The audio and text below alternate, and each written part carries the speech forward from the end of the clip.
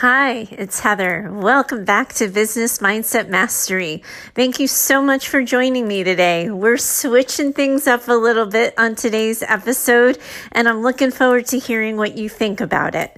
During the summer hiatus, one of the things that I realized is that I have 300 episodes in the archives of this show. And there are some golden nuggets that you're never going to find unless I put the spotlight on them. And that's what we're doing for today's episode. We're going way back, I think it's over a year now, to the 10 mindset shifts that you can make to get from stuck to successful. I took the time a while back to kind of do a rundown of mindset shifts and practices that will get you from where you are to where you want to be. A lot of people ask me, what do I do for my own daily mindset practice? Do I do a mantra? Do I do a gratitude journal? Do I read a new book every month, or like an entrepreneur or two that I know read a new book every week? And the reality is that my way of doing mindset is a daily practice. I want to be intentional and knowing who I am, how I move through the world, and what I want my life and business to look like. Those are words and phrases you have probably heard me say on repeat on this show, because that is my wish for you. But as we try to live intentionally, as we try to move through the world toward that ultimate goal of the lives and businesses we want, we have to think about how we make decisions. You heard me talk a little bit about that on a Monday's episode. I want to go further with some guiding principles that I use as I interact with people, as I make decisions for my life, as I make decisions for my business. It comes down to how I think about things and how I perceive things. And when we do that in positive regard from a strengths perspective on repeat, we start to build daily habits for ourselves. And when I think about 10 mindset shifts, that's where I'm going with this. The idea that if you pick one or two and work on them fastidiously for a little while, they start to become your habit. This was a masterclass in positive mindset and in strength, development for yourself. I encourage you to grab a notebook or grab your laptop and take notes along the way. And bonus points if you start to highlight for yourself what you are so already laser focused on and have totally nailed, and where you need to work on. And then I would challenge you to use your strengths to help you empower yourself as you nail some of these areas of development that you would like to tackle for yourself. So grab a good cup of coffee, a cup of tea, an adult beverage of choice if you so choose. Pull out that note-taking tool of yours and let's get to work. I look forward to hearing what you think about this. You'll even hear in the introduction that this episode came out before I changed my business name. So you're headed back to Choose to Have It All, but it's the same person with the same intention, helping you live your best life so you can have the life and business you want. If you have a question for me after the show, something you'd like to talk to me about later on, find me over at heather@heathergrayconsulting.com. But a little known secret is the old email address still works too. And if you like what you hear, a good way to help new listeners find this show, please consider sharing it on your favorite social media platform, leaving a review on iTunes, or just sharing it with a friend who might need to hear it. Thanks so much for listening in. I look forward to talking to you next time. Tune in and sit back and enjoy. Have a good one.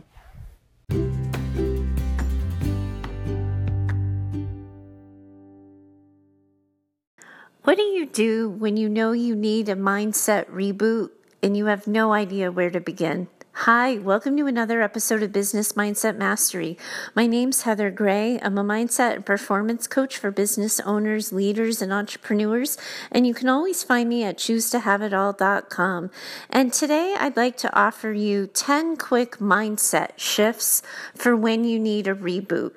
So much time is spent on personal development, and when people are talking about this industry, they're usually reading a ton of books, usually at the same time.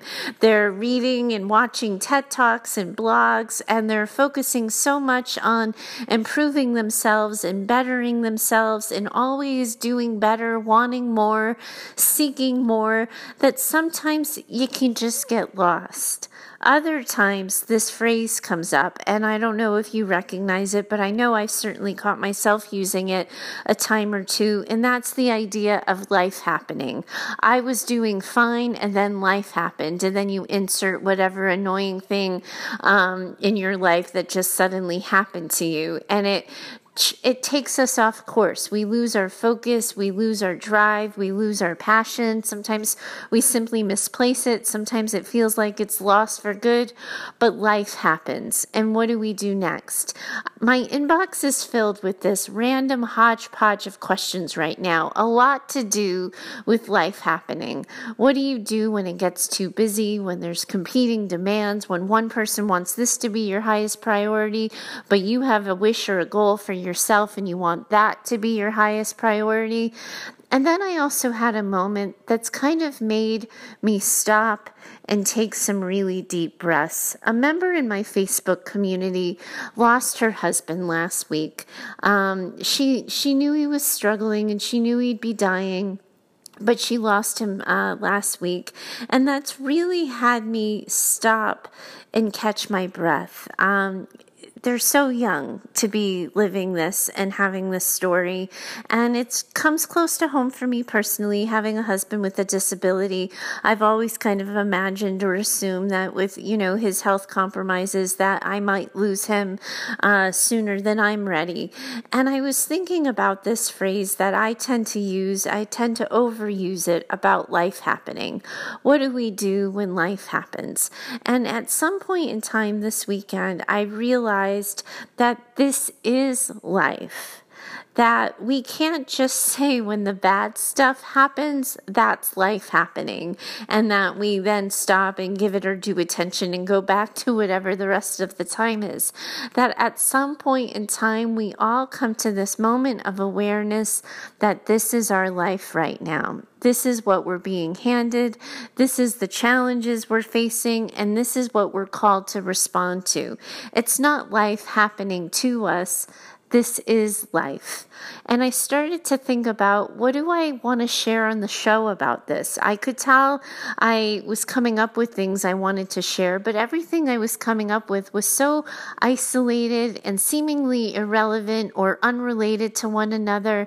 So it seemed to be more appropriate to do a listicle. Listicles are things back in my media days when you do like the top 10 things or the greatest 4 or the worst 5. And I started thinking about the 10 mindset shifts you need to make when you need a reboot. Because I think when people talk about that phrase, life happening, what they're really talking about is they got distracted. They got pulled away. Something took their attention from whatever they were working on and put it somewhere else, and now they can't find their way again. And when you get lost, when you get stuck or you feel disoriented, you're going to be lost for your own particular set of reasons. And the person right next to you who's feeling equally lost is going to feel that way for a completely different set of reasons. So there's no one true answer when you need a reboot. But there are a list of things that you can look at and that are worth considering when you're trying to find your way again, when you're trying to get back on track and do this thing we call life. So I hope you'll indulge me. I hope you'll listen in as I share some of them. The first one is kind of what I would call my golden rule, that we can't control what we think or feel. We can only control what we do about what we think and feel. So often people write to me about wanting to be more positive, about not wanting to be as stressed out or feel as resentful or as hurt or burdened by events in their own lives. And I always tell people, you're missing the point and you're wasting time. That we get to feel whatever we feel in response to things.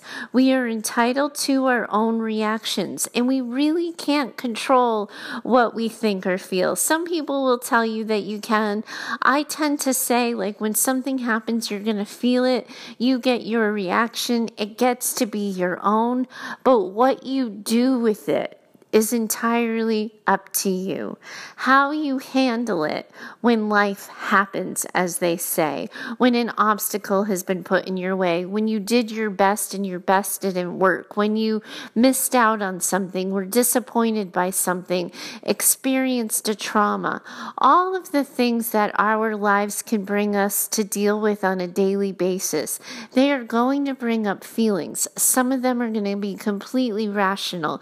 Some of them are going to be completely irrational. Some of them will make sense to every single person you talk to, and some of your thoughts and feelings aren't going to make any sense to anybody, and that's okay. And if you put your energy in trying to think differently or feel differently, it's kind of like you're pissing in the wind. It's only going to come back and slap you back in the face, and that's probably not a good sensation there. So work on not doing that, right? But figuring out for yourself, what do you want to do instead? Starts with acknowledging and owning what it is you're thinking and feeling. I'm feeling upset. I'm feeling discouraged. I'm feeling frustrated. I'm scared. Fill in the blank. And then you get to decide what you want to do with that. And the best way I know how to teach you how to do this comes down to the thing you've heard me say on repeat on this show, is if you get crystal clear on who you are, what you want your life to be like, and how you want to move through the world. If you get that image of yourself, then as you have choices, as you make decisions in your daily life, you can do a little bit of a checkpoint with yourself and ask yourself, does this choice get me closer to being the person I want to be and the life I want to have, or does it move me further away? And then you can choose accordingly. That's how you get control back. That's how you determine what you're going to do with all of your thoughts and all of your feelings. The next thing is recognizing that this thing called life comes with good and it comes with bad, it comes with sucker punches, and it comes with incredible joy. Our challenge is always going to be holding both, recognizing the good and the bad in life. Now, the bad has a way of making itself more visible and obvious to us. We usually feel it more intensely. It's usually noisier. It gets more attention. It's that squeaky wheel that always gets the attention, right? So we are going to have to train our brains to look for the good and see the green lights, to really notice when things go our way, when we're more confident and capable than we imagined, when people show up for us, when something isn't as hard as we imagined it to be, when there's moments of sudden and unexpected joy in our lives. It's up to us to train our brains to catalog those things, because we're hardwired for fight or flight. We are always going to be biologically wired to look for risk and threat. If we want to look for joy, if we want to find the good, we are going to have to train our brains to do that, because that part isn't instinctual for us. That's relatively new in the course of human development. So we have some work to do when it comes to, developing ourselves as a species. And we're going to have to train our brains to look for and see the good. But here's the thing, that when we do that, it goes hand in hand with my third thing, that if you want to be all in on this thing called life, fear and vulnerability come with the territory. So many of the maladaptive things I see in terms of the ways people cope, so many of the places where I see people really struggling, are frozen with fear, are stuck in inaction, is because they're trying to avoid the unavoidable. If you want to be all in on your lives, fear and vulnerability are going to be present. Again, you always get to go back to my first point. You always get to decide what you're going to do with what you're thinking and feeling. But if you really want to be all in on your life and experience all the joy that it has to offer, you're going to have to recognize and accept that fear and vulnerability come with the territory. And I'm sure you're asking and wondering why, right? Well, here's the thing. When we live our lives in a prevent defense, when we try to avoid disconnections, when we try to avoid heartbreak, when we try to avoid failure or rejection, we wall ourselves off and we armor up, right? Well, here's the thing. When we do that, each and every time we wall off or armor up, we don't get any control whatsoever in that filter. We don't get to say, only filter out the bad. That filter becomes universal and we find ourselves filtering out the good. That's why we struggle with experiencing joy in its entirety, because our walls and our armor have filtered out those things as well. If you want to be all in, you are going to have to make friends with fear and vulnerability and trust yourself to manage them, to be able to deal with it, to be able to choose your own individual path and find your way. But when you try to avoid them both entirely, you are going to get lost and you're going to be thrown off course. It's unavoidable. You can't try something new. You can't go for the brass ring, change your life or change your way of moving through the world without risking a mistake. But if you can remind yourself that you're capable of dealing with things when they don't work out, that you would rather be cleaning up a mess of something you tried that didn't work out than never try at all, it's so much easier to push through the world and figure some of that stuff out. Now, next, a lot of times this is where somebody will tell you to practice gratitude, to stay tuned in to what you're grateful for, what you're appreciative of. And I think that people who talk about regular daily gratitude practices really hone in on their ability to absorb and see and hold the good. I have to be honest with you. Gratitude practices haven't worked for me. Just sitting and being clued into what I'm grateful for, they don't really change my mood or my mindset. I've done a lot of reading about it. I've read other people's practices. It's not something that's worked for me. So I always tell people and introduce it as something that they can try. But I also offer what has worked for me instead. And it's the idea that kindness matters. I am very deliberate in who I am and how I move through the world in terms of how I treat other people. Not just friends and family, that's kind of obvious. But I'm talking about my regular interactions when I'm at the grocery store with the clerk, when I'm in line at the gas station, when I need to get to the dry cleaners before it closes, all the different service people who have been coming to my house trying to help me figure out how to get it ready for remodel, and everybody you just encounter in your regular everyday. I am really mindful and intentional about being kind.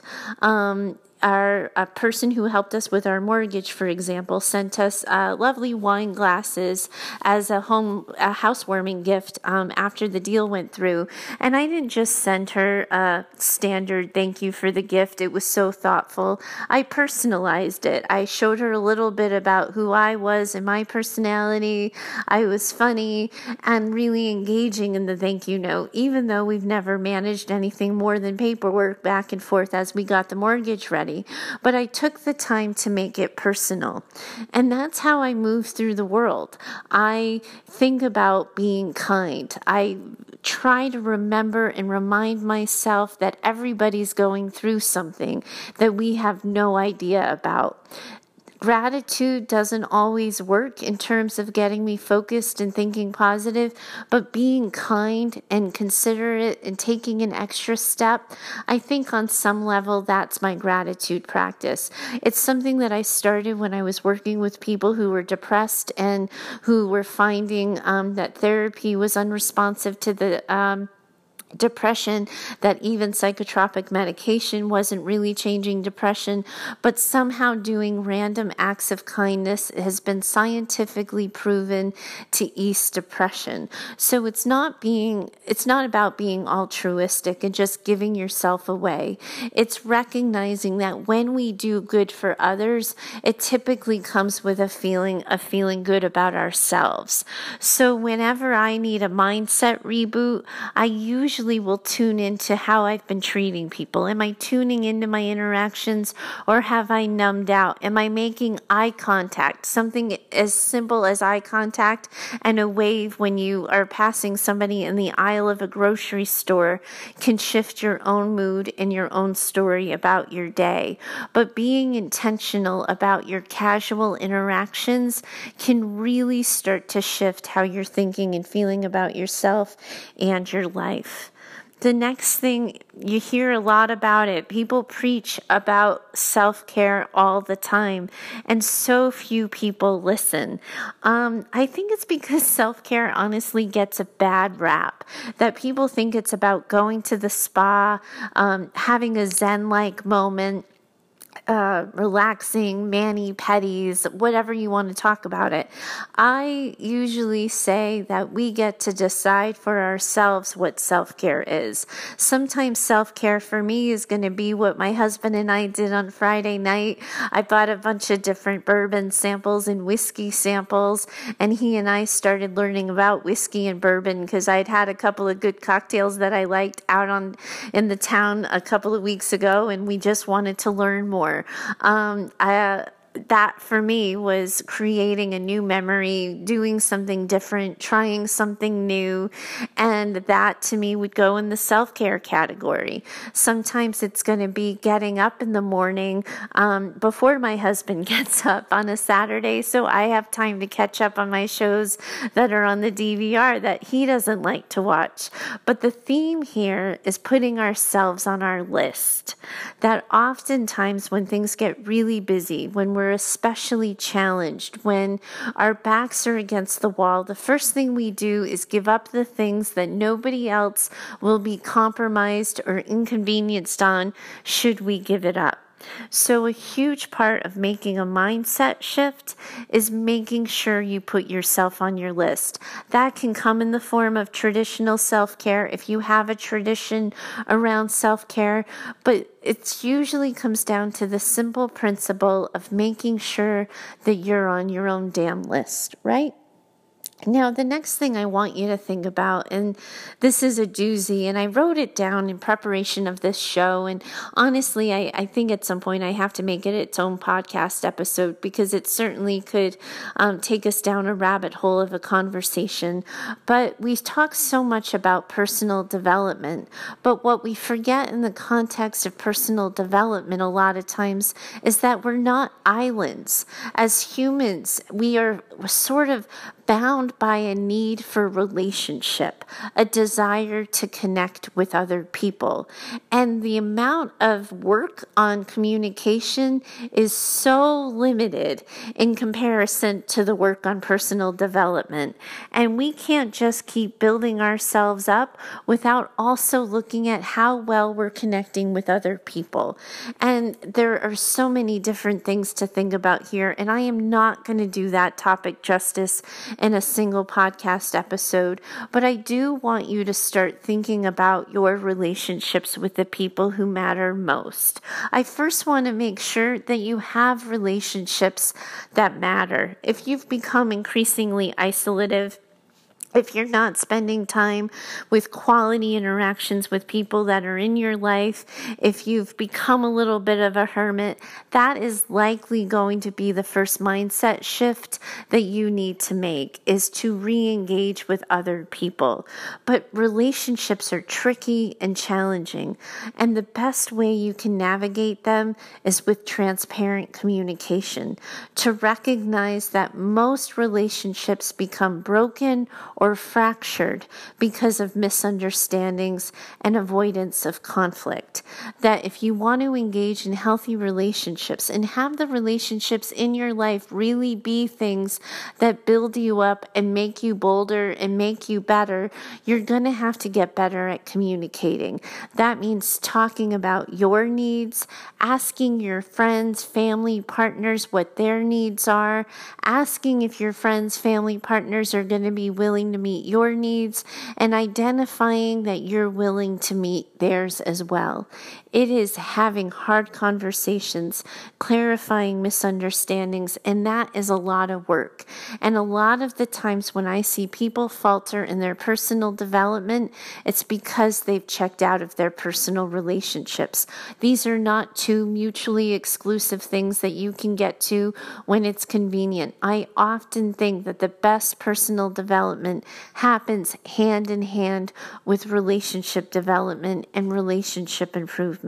So I hope you'll give that some thought. And if you have thoughts and questions about that particular topic, definitely let me know, because I know that it's a podcast episode that's worth its own time and weight in gold. But I don't always know what people are struggling with or where their struggles are individually. So if you reach out to me and let me know, I'll give you directions at the end of the show to do that. I'd love to know what your experience currently is in relationships and where you think I might be able to help. But continuing with the discussion I'm having with you today, I want to talk to you about the responsibility we have to be self-aware. I think this gets lost in the messaging sometimes when it comes to personal development, because so much about the jargon that we encounter in personal development comes with being bolder, being bigger, asking for more, going for more, trying new things, doing all the things, making changes, go big or go home. And it's outside of ourselves, and it lacks something. And what it lacks is self-awareness. Not just who we want to be, but who are we right now? What aggravates us? What makes us laugh? What really motivates and inspires us? What slows us down, gets us caught in our own way? What do we, excel at? What do we struggle with? Where are our strengths and weaknesses? What do we need to be most successful? All of those things are things tied to self-awareness that have nothing to do with who do you want to be later, and everything to do with who are you right now. The biggest struggle I see a lot of times in personal development is people are trying to run away from themselves. They don't like what they see in the mirror, so they just run away. They pretend it's not there, and they think they can pivot or reinvent themselves. But so much about personal development is knowing who you are, recognizing that there's always room for improvement. There's always things you can work on. But at some point in time, there's also core characteristics about yourself that are simply not going to change. And trying to change them and forcing square pegs into round holes never works. All it does is set you back, keep you stuck and frozen in action, and you never get to where you're going. Self-awareness is key. And if you don't feel like you know yourself yet, stop trying to be someone else. Get to know who you are now. Then you can decide who you want to be. And here's the thing, self-awareness comes hand in hand with something else that I like to call self-acceptance. Recognizing that some of these things that even if you don't like about yourself aren't really going to change. We are all capable of creating new endings to our stories. I believe that with my whole heart, my whole body, my whole mind. But I also know that at the end of the day, there's things about us that, like it or not, are never going to change. So we have to accept it about ourselves so that we can learn to move through it. And this is the dumbest example, and I can't even believe I'm sharing this on the show. It was totally not my intention, but it's such a good example of self-awareness and self-acceptance. So I missed an episode recording podcasts with you guys last week because I was trying to get everything done for my license with the DMV, and it required 50 million more steps than I was anticipating. So I finally got the registration piece handed to me, right? I got that part right. I had my Massachusetts title, I had my Massachusetts registration, I got the California smog check on my vehicle, I figured out I could do the registration switch through AAA, I didn't have to go to the DMV, I got it done. I was so excited to have this thing checked off my list, and all day, all I was saying to myself is, this is going to be so great when I get this done. So imagine my surprise, shock, and awe when the guy hands me my new California license plates, which should be a sign to me that another major to-do thing is off my list, and I just welled up with tears instantly pricking the back of my eyes and leaking from my face. I was thankful that I didn't do it in front of him, but I got emotional. I thought about my old plates. I thought about the fact, I'm going to get emotional talking to you now. I thought about the fact that I got my license at 22, and those Massachusetts plates that needed to come off my car held an incredible story. Held so many stories of me becoming an adult, me having every heartbreak, every win, every success. Those plates have been a part of every story. I wasn't at all anticipating the emotion that it would mean of taking those plates down. Even now, I'm surprised 3 days later, I'm still kind of crying about it. Because here's the thing. I am always going to be the person who gets stupid sentimental about things. I am always going to be that person who finds meaning, who finds special, who finds happy in the stupidest things on the planet at the most inconvenient times. I didn't want to be in the AAA parking lot crying. I don't want to be on this podcast crying, but I am always going to be the person who's sentimental at inconvenient times. I can tell myself not to be. I can berate myself for thinking small. I can make fun of myself. I could let the inner critic rage. Or I could say, yep, since childhood, you've cried inappropriately at things that make no sense to anyone else. Because that is a core of who I am. And at the end of the day, as much as it is embarrassing to cry again on a podcast and cry in a parking lot, I am also really glad that I'm somebody who doesn't lose meaning in insignificant things. That if I had to choose, I'd rather be the person who's a little bit embarrassed right now thinking about re-recording this segment without crying than be the person who just switched plates and didn't give it a second thought. But that journey and me sitting here and talking about it and actively choosing not to delete that segment is because I know that this is a part of me. I accept it about myself. I've battled it so many times. I have so wished that I could sort of not wear my heart on my sleeve sometimes, that I could feel the sentiment but keep it privately to myself where nobody else would see or know about it. But that's just not how it works with with me. And the sooner I can self-accept that about myself, the sooner I'm able to figure out how do I need to adapt to whatever's in front of me in order to acknowledge that this is who I am, how I move through the world, but also get to where I really want to go if some of the things that I'm struggling with accepting about myself are simply immovable, non-negotiable objects in my life.